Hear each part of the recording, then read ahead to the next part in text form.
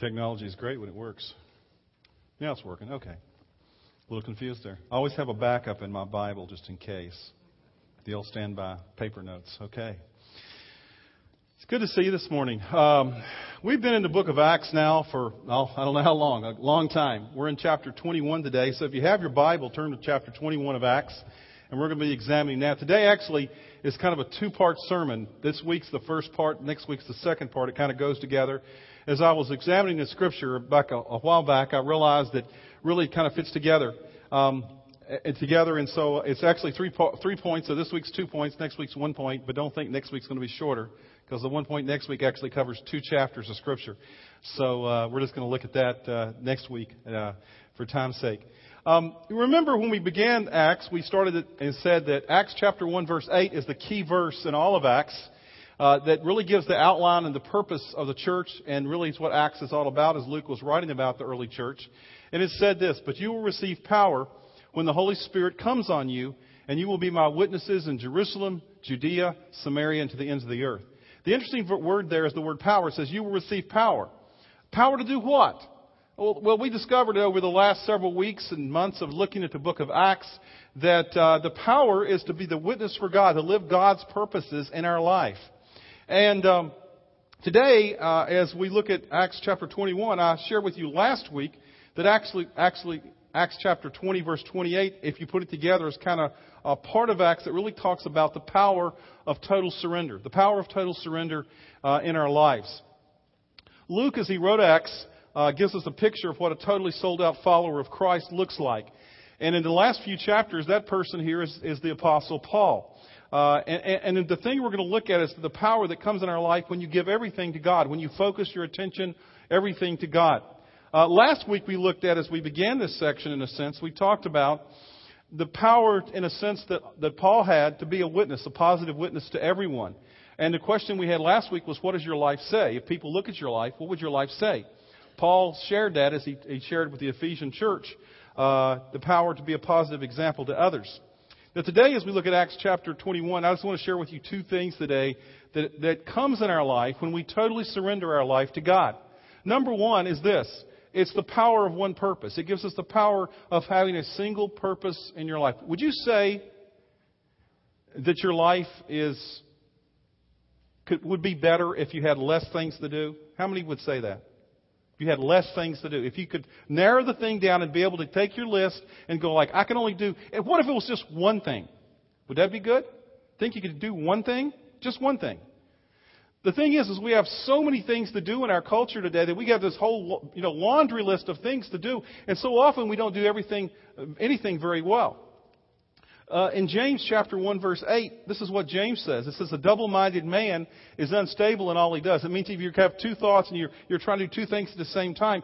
So the whole idea of trying to do too many things at one time does not work. So as we come to chapter 21 today, what we'll see is an example of a person who had a single focus in his life and the power that single focus brought to his life, the power of one purpose.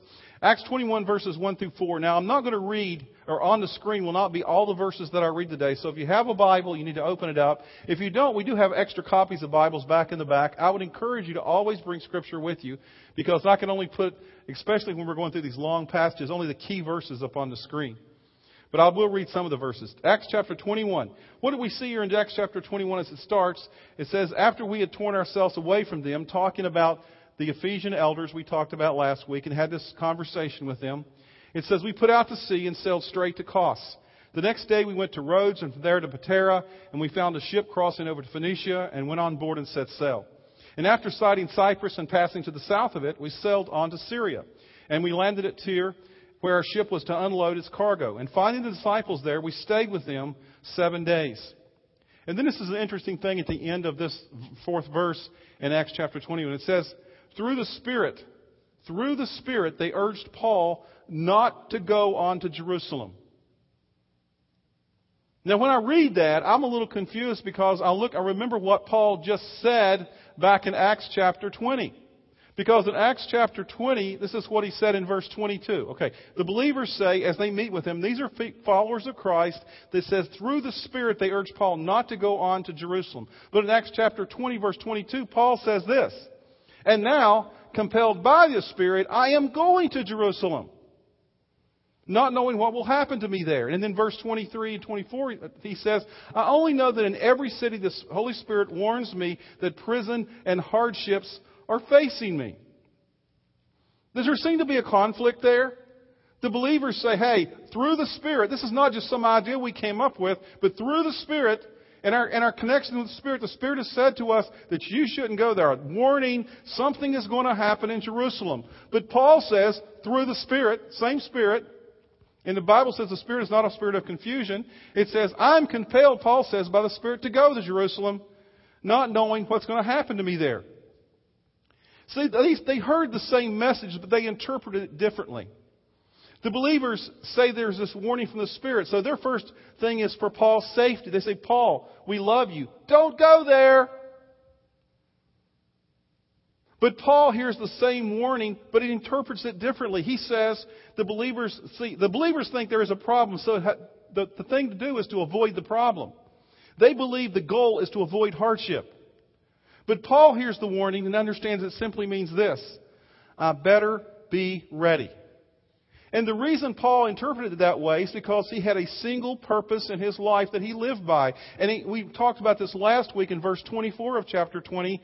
This is his purpose. He says, however, I consider my life worth nothing to me, if only I may finish the race and complete the task the Lord Jesus has given me, the task of testifying to the gospel of God's grace. So out of that verse, what was Paul's purpose? Was it avoiding hardship? No. His purpose was very clearly that I must stay on course in testifying to the gospel of God's grace. I must do what Acts 1:8 says. I must allow the Holy Spirit to live in my life, and so that I can be a witness wherever I go. See, that's Paul's goal. And so they see it in different ways. It's not a different message. They just interpret the message differently between the friends, the believers, and also Paul. Then later on in verse 21, we see this, chapter 21, verse 5. It says this, but when our time was up, we left and continued on our way, and all the disciples and their wives and children accompanied us out of the city, and there on the beach we knelt to pray. This is a very touching scene here where Paul and all these close believers, the Ephesian elders and people there, had stayed with him. They were knowing he was going to go on to Jerusalem, but they knelt there to pray with him. Verse 6, after saying goodbye to each other, we went aboard the ship, and they returned home. And so Paul continues, it says, on our voyage from Tyre and landed at Ptolemais, where we greeted the brothers and stayed with them for a day. And leaving the next day, we reached Caesarea. Now, sometimes in Scripture, I ask myself, why do they give the names of all these places? I mean, do you guys know where these places are? But if you look on a map and you understand the thing, where was Paul's purpose? He was going back to Jerusalem. He said, God has called me to go to Jerusalem. And if you look on a map, you'll see this is the most direct route to Jerusalem possible. Matter of fact, Caesarea is the closest place as he landed there, the closest place to go on a road that leads to Jerusalem. It's only 64 miles from Caesarea to Jerusalem. So he's on his direct route. He's not meandering around. He knows the Spirit has told him there's going to be difficulties and trials and some things that go on there. And so you need to be ready. But he doesn't waver. He stays on task. And it says, then he stayed at the house of Philip the evangelist, one of the 7, and he had 4 unmarried daughters who prophesied. See, Paul was taking this most direct route because he knows this is his purpose. He doesn't want to waver. He stays on task in what he's doing. And by the way, this Philip, who is Philip here? Philip, it says here, Philip the evangelist. It's the same Philip who, if you remember back in Acts chapter 8, which was a good while back we studied, this is the Philip who led the Ethiopian eunuch to Christ. And apparently at this point in his life, he had settled down, he'd gotten married, and it says he had 4 daughters who prophesied. Now, just a word of teaching here. The word prophecy here means literally in the Greek, it means this: to speak a biblical word with power and precision. To speak a biblical word with power and precision. These 4 daughters of unmarried daughters of Philip the evangelist obviously had learned God's word, passed down from their father through all this time. And here they were prophesying, they were speaking God's word with precision and with power. Now, when I read this, it reminded me of something, that one thing sometimes in our church, this is something that constantly we have a battle with. This is an aside from the main sermon, but this is something I want to stop for just a second and talk about, is sometimes some people minimize the role of women in leadership in the church. But here we see some ladies, some young ladies who were speaking God's word with power and precision in their lives. Scripture does talk about roles and order in the church, but at the same time, it never devalues the value of women in the church and in their role of leadership. And so we need to value and hold that in high value as well, because of the contribution that women and men make in the life of the church. Now, that was 5 cents extra just as we stop along the way, but I thought it was important to point that out here in Scripture once again as we come through Scripture. Then in verse 10, he continues along the journey toward Jerusalem, and it says, as he was there in Caesarea, it says, verse 10, after he had been there, this is going to be on the screen, after he had been there a number of days, a prophet named Agabus came down from Judea. Now, Agabus was somebody we discovered back in Acts chapter 11, verse 28. And it was just mentioned there, he was a person who had pronounced a plague. He was a known entity. This wasn't a new guy that shows up out of the blue they never encountered before. Somebody they knew. This Agabus, who was a friend of the church, obviously, another believer. It says, this Agabus came down from Judea. And it says in verse 11, he came over to us and he took Paul's belt. Basically, now this is not like a belt like this. It was probably more of a sash, okay? And so he comes over to Paul. Literally what he does is he takes, I don't know if he unties it, I don't know how it's going on, but he takes his belt off. And he uses it for an illustration. And it says this Agabus, what he does, it says he tied his own hands and his feet with it, and he says this, the Holy Spirit says, in this way, tied together, the Jews of Jerusalem will bind the owner of this belt. Who was the owner of the belt? Paul. He'd taken it right off of Paul. He will bind the owner of this belt and will hand him over to the Gentiles. Now, did that stop Paul? Did he turn around and go home? No. Because we read in the very next verse, verse 12, it says this, when we heard this is Luke talking, when we heard this, and the people there pleaded with Paul not to go to Jerusalem, once again, the believers said, "Oh, we've already prayed, and in the Spirit we heard the Spirit say that there's going to be some problems in Jerusalem, so don't go." And they hear this prophecy that's kind of like an affirmation that this is going to happen. And then what happens is they plead with him, but then Paul answers them in verse 13. Why are you weeping and breaking my heart? I am ready not only to be bound, but also to die in Jerusalem for the name of the Lord Jesus. Now I want to stop here a second and talk about what it says here, how important this is in regards to what we learn about what a person looks like who is totally committed to Christ, as Paul is. There's 3 things that I found in these last few verses here, verses 10 through 15, that really stand out to me. Number 1, Paul was not dissuaded by the opinions of others. He didn't let the opinions of others, even though they were believers, dissuade him from the task that God had given him clearly. Now, in Scripture, in coming to a decision about God's will, Scripture does say that there is wisdom in a multitude of counselors, right? Yeah, it says that we're to turn to other believers, and one of the ways we can discern God's will is through a multitude of counselors. Others who are godly people, we need to listen to godly people.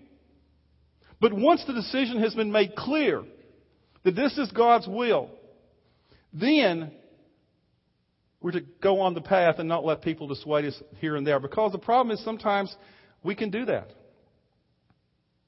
And I found this to be true. As hard as it is to accept sometimes God's will for our life,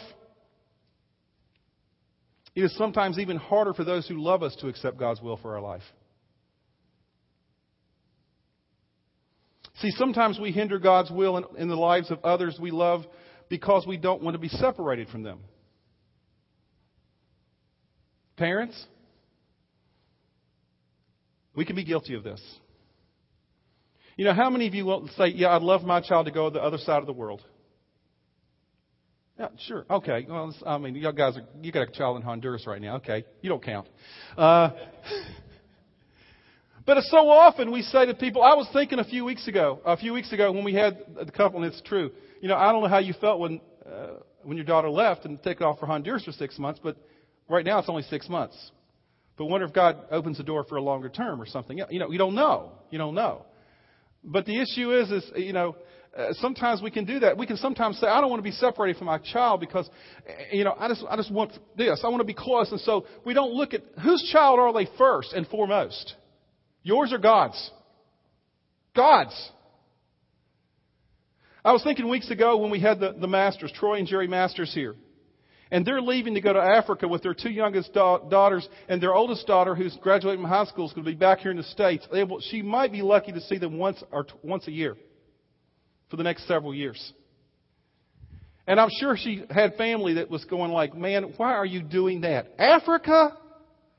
Of all places. Honduras? Of all, sometimes we can have this, I'm not calling it separation anxiety. I'm calling it separation fear. That we need to let people, if we really want God's will for our kids and for others, we need to be open to where God's leading them. Sometimes we hinder God's will for the lives of others because we don't want them to suffer. We know that it's going to be hard, maybe hardships and things that will be difficult. Just stay here and be comfortable.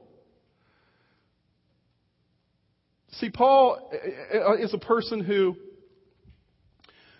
first and foremost understood God's purpose for his life, and he was totally surrendered to that. And because of that, he was not dissuaded by the opinion of others. Secondly, he placed no limits on following Christ. He didn't place limits on following Christ.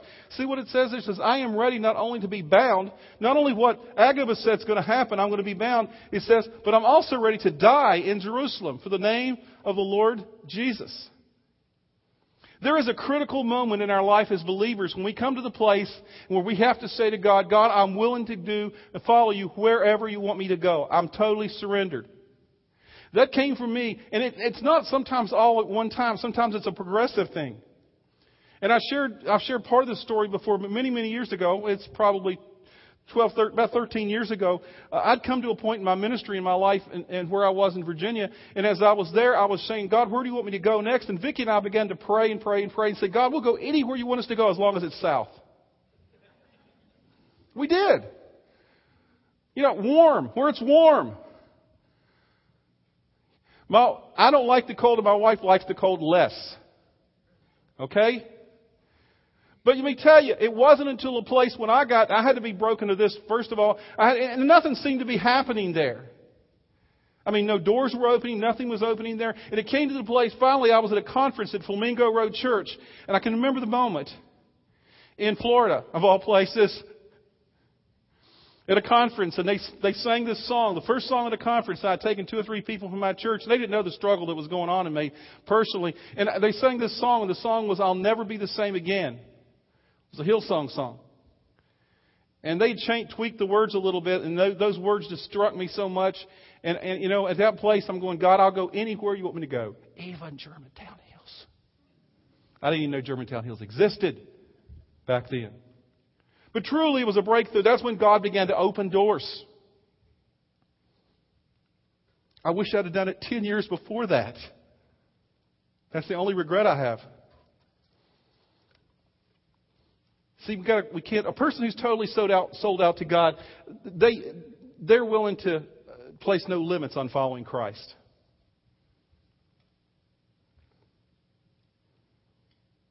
And finally, a person who's sold out to God, they live for one purpose. That is what, it was easy to filter things in Paul's life.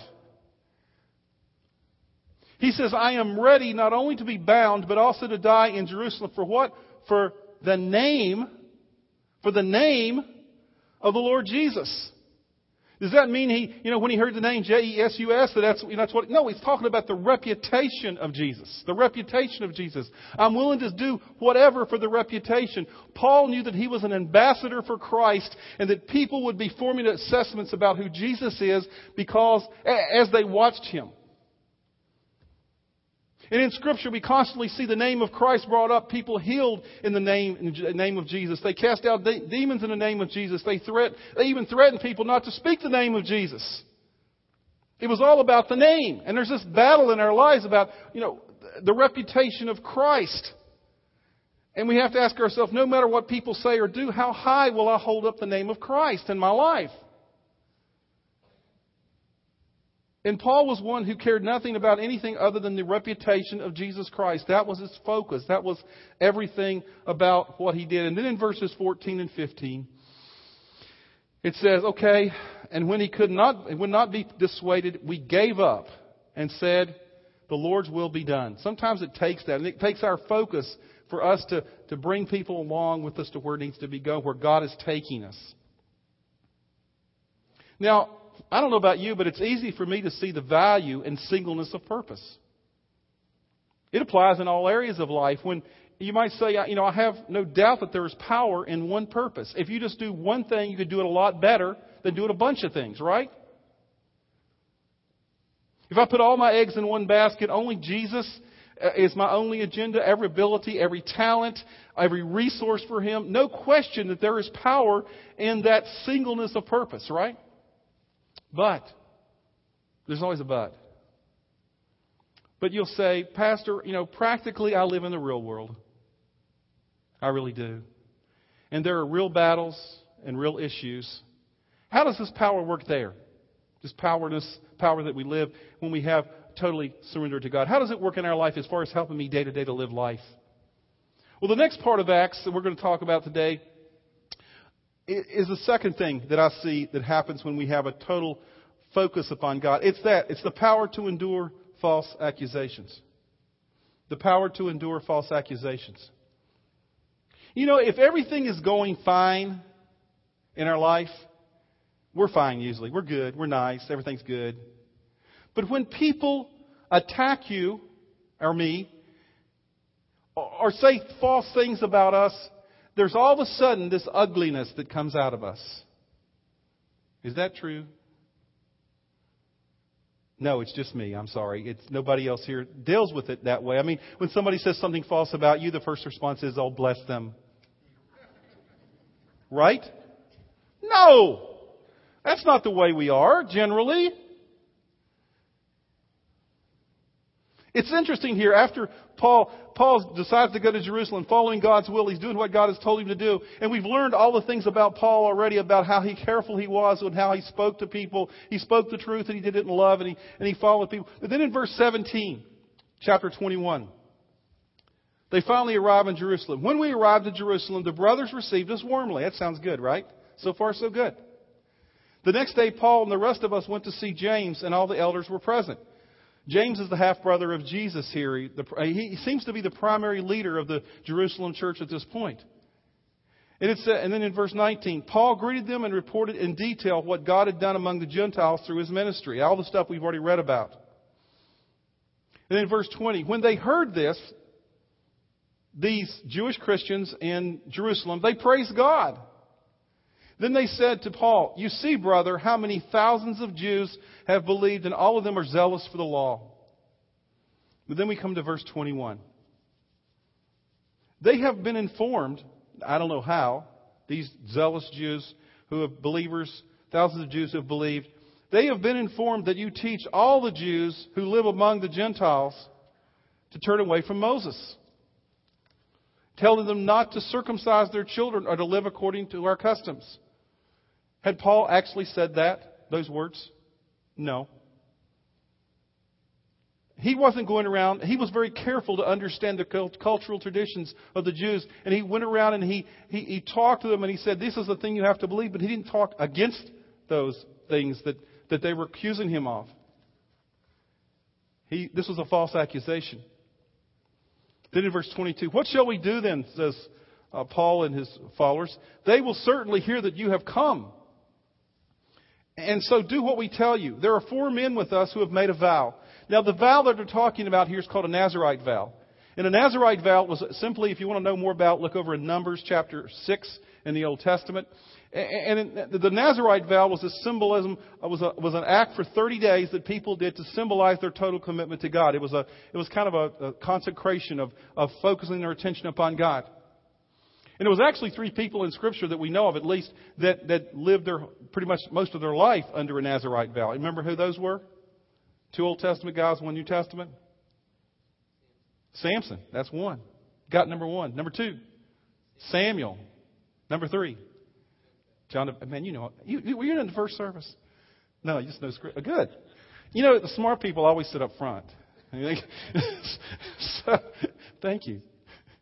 Nobody last service. I was kind of pulling it out on last service. Nobody seemed to get that. Thank you.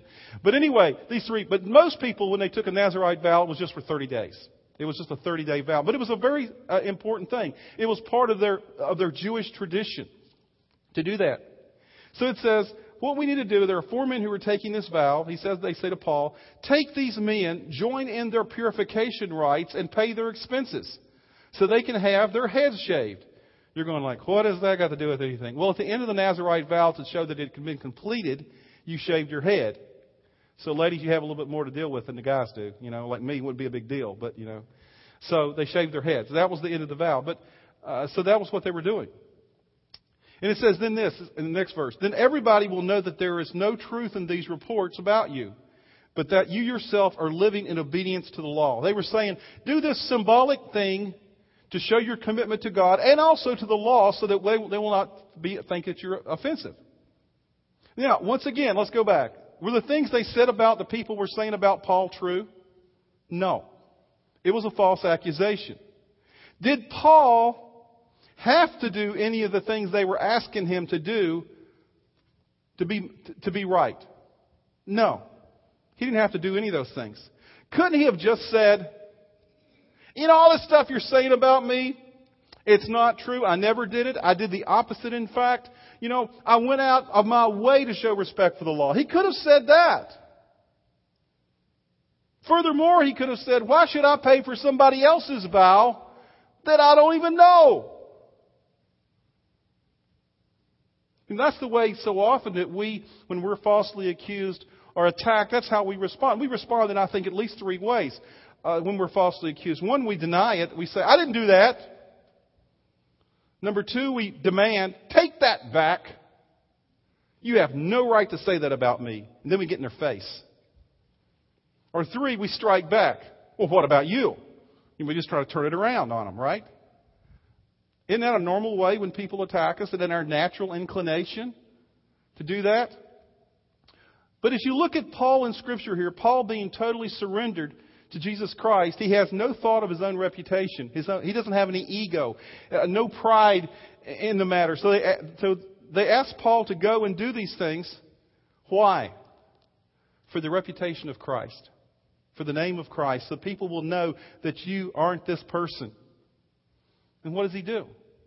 He does them. He does them because it was not about him. And then in verse 25, I don't know exactly why. Sometimes I ask myself why that was written here. But they remind once again of what they had said earlier in Acts 15 when they had the Jerusalem Council. They say, as for Gentile believers, we have written to them our decision that they should abstain from food sacrificed to idols, from blood, from the meat of strangled animals, and for sexual immorality. It's basically a review of Acts 15, the letter to the Gentile Christians. And it's basically when they ask Gentiles to leave paganism. It's not enough to follow Christ, but leave behind the things that you've been there. It's kind of like in Africa, when I was over there recently, the thing about it there was that it's not only about getting people to follow Christ, but you have to also explain to them you can't hold on to your other beliefs, your animistic beliefs, and the things about the Muslim beliefs. You have to push those aside and no longer follow those, because they would very readily over there, we found out, what they'll do is they'll add on to these other beliefs, Christianity. And that's what Paul is saying here, and that's what the council said there, is we need to leave these things behind, because as I thought about them, they're really pagan beliefs. All these things are. Then in verse 26, the next day, Paul does it. He takes the men, and he purified himself along with them. So what does he do then? He goes to the temple to give notice of the date when the day of purification would end, and the offering would be made for each one of them. That was part of this process, this Jewish law, to do this. Paul did it. He just did it. He just followed along. See, sometimes when you do the hard thing, what do you expect when you do that? Paul did the right thing. He was a hard thing. He wasn't doing anything wrong. He did nothing wrong, but he did something else. What do you usually expect when you do the right thing? For God to bless you, right? For people to respond in the right way, right? I'll never forget. About 12 years ago, 2 years before I came here, there was this guy that came to my former church. He had been there for He'd been there years before, but then he came back to the church and he showed up. And as soon as he showed up, he started causing all kind of problems. He started going around talking to people behind people's backs, and he was telling all kind of things I found out about me.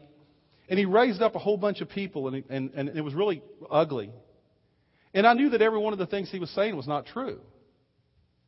And so instead of just getting mad, I said, what I need to do is gather these people together that he has talked to, and just sit down with them and talk to them. And if I've done anything wrong, I'll say I'm sorry, and we'll try to get it straight. And that'll be the right thing to do, the scriptural thing to do. And so I did, and we had this meeting. It wasn't fun. Matter of fact, had knots in my stomach for it. But went to the meeting, and I shared, and we talked, and I shared with them and said, I'm sorry that if I've offended you in any way, and we talked through the things. And sometimes in a meeting, I'm going like, oh, that's not true, that's not true, that's not true. I didn't say that loud. That's what I was thinking. But just to listen and whatever. I did the right thing. You know what the result was? It got worse. Sometimes you do the right thing and people don't respond the way you expect them to. Sometimes you can do the right thing toward a spouse, or toward your kids, toward a co-worker, toward even another believer, and you still get the wrong response. See, the reason that we have to keep in mind you do the right thing is because you want to honor God. Because if you're surrendered to God, and this is what I see in Paul's life, you're surrendered to God, you don't think that just because you do the right thing, you will automatically, people are going to have the right response. So you have to keep in mind what you're doing things for, to honor God for Him. See, that's the power of total surrender, regardless of how another person responds. Because we read verse 27, he does the right thing. And in verse 27, when the 7 days were nearly over, some Jews from the province of Asia saw Paul at the temple. And this is what they did. They stirred up the whole crowd and they seized him, shouting, "Men of Israel, help us! This is the man who teaches all men everywhere." I emphasize that because it means that Paul had become omnipresent all of a sudden. He could be all places at all times because he was stirring up all men everywhere. That's how strong the language was. Against our people and against our law and against this place. They were saying, he was teaching against the people. He's no longer saying that you have to be a Jew, because they believe you have to be a Jew or a proselyte of a Jew to be right with God. And they said, the law, he's against the law. He's saying no longer you have to keep the law to be right with God. In a sense, he was saying this, but he didn't say those directly. And he was talking about where were they at when this happened? They were in a temple. What happened in the temple? Generally, besides what we call worship, sacrifices. And people were sacrifices. No longer, because Jesus was now the once and for all sacrifice, there wasn't a need for that as well. And Paul wasn't going around teaching against those. He was teaching for other things. But they took and twisted his words in a real sense. And so they did that. And then they say, and besides doing those things, which he hadn't really done, he has brought Greeks into the temple area and defiled this holy place. What? Isn't it good to bring visitors to church? Isn't that a high value at Great Oaks to bring visitors? Well, not in the Jewish religion. Because if you brought a non-Jewish person to the temple, guess what the punishment was? Capital punishment. Yeah, they took it seriously. It was a big deal. And you brought a non-Jewish person in there, you and the person could be killed. That's how it was there. But as we read in the next verse 29, the reason they thought this is, and besides he has brought Greeks into the temple, verse 29, because this in parentheses, they had previously seen Trophimus, the Ephesian, in the city with Paul, and they assumed that Paul had brought him into the temple area. They didn't even know he was there. They just assumed because, he was hanging out with this guy somewhere else in the city, and they assumed because now they're here that this is what happened. We got to be careful about our assumptions, because we can assume a lot of things that will get us in a lot of trouble. In verse 30, the whole city was aroused, and the people came running from all directions. And they seized Paul. They dragged him from the temple, and immediately the gates were shut. And while they were trying to kill him, this is how violent it became. They tried to kill him.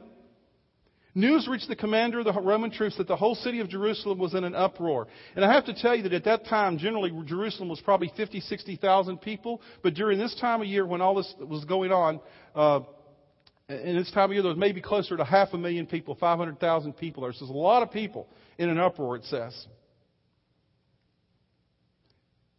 It says in verse 32, he at once took some officers, said the commander of the Roman troops took the whole city of Jerusalem, heard the whole city of Jerusalem was in an uproar. He at once, the commander, took some officers and soldiers and ran down to the crowd. And when the rioters saw the commander and his soldiers, they stopped beating Paul. Well, it doesn't sound like a few guys showing up. Well, it could have been as many as 1,000 guys showed up. There was a Roman garrison there in Jerusalem. There was 1,000 soldiers. I don't know how many of them they took. It didn't say how many, but a large number of people, and so they stopped beating him.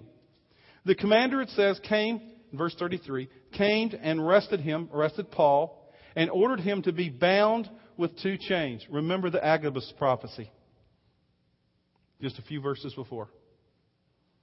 Then he asked who he was and what he had done.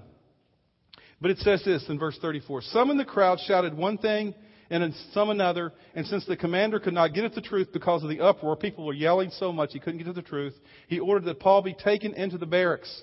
And when Paul reached the steps, the violence of the mob was so great that he had to be carried by the soldiers.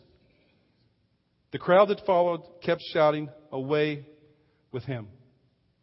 Now, quick review. Paul was falsely accused. He did a thing he didn't have to do to prove that he was not who they said he was. Even when he did the right thing, it didn't matter. The response was not what he'd hoped for. But in the midst of this, as we will see next week, as we look at the last point is this, and this is, I encourage you to read verse 37 there in 21 through chapter 23, verse 11. The last point is this. As soon as this happens, Paul stops in the midst of all this chaos. And he says, Hey guys, can I speak? Can I speak up? And he starts giving his testimony. And he does it 2 or 3 more times. Because remember what Paul's purpose was? To hold up the reputation of Christ. To be a witness wherever he went. And because he was living a life of total surrender, no matter what the situation, he was on purpose. He was focused. Man, I don't know about you, but that's incredible. Because it doesn't take much to get us off purpose, does it? I mean, one person saying a bad word about us or give us a hard time. See, the power that God gives us through the Holy Spirit, it says in Scripture, and He gives it to every believer, is the power to live a life of total surrender, that's on purpose, that deals with difficulty in a right way. And there is nothing that speaks to people more about something in your life that's different than you going through a tough time, but still being on track and on purpose, and not being vindictive and lashing back. That's the power of total surrender. That's the power that God makes available to you and to me when we give ourselves to Him.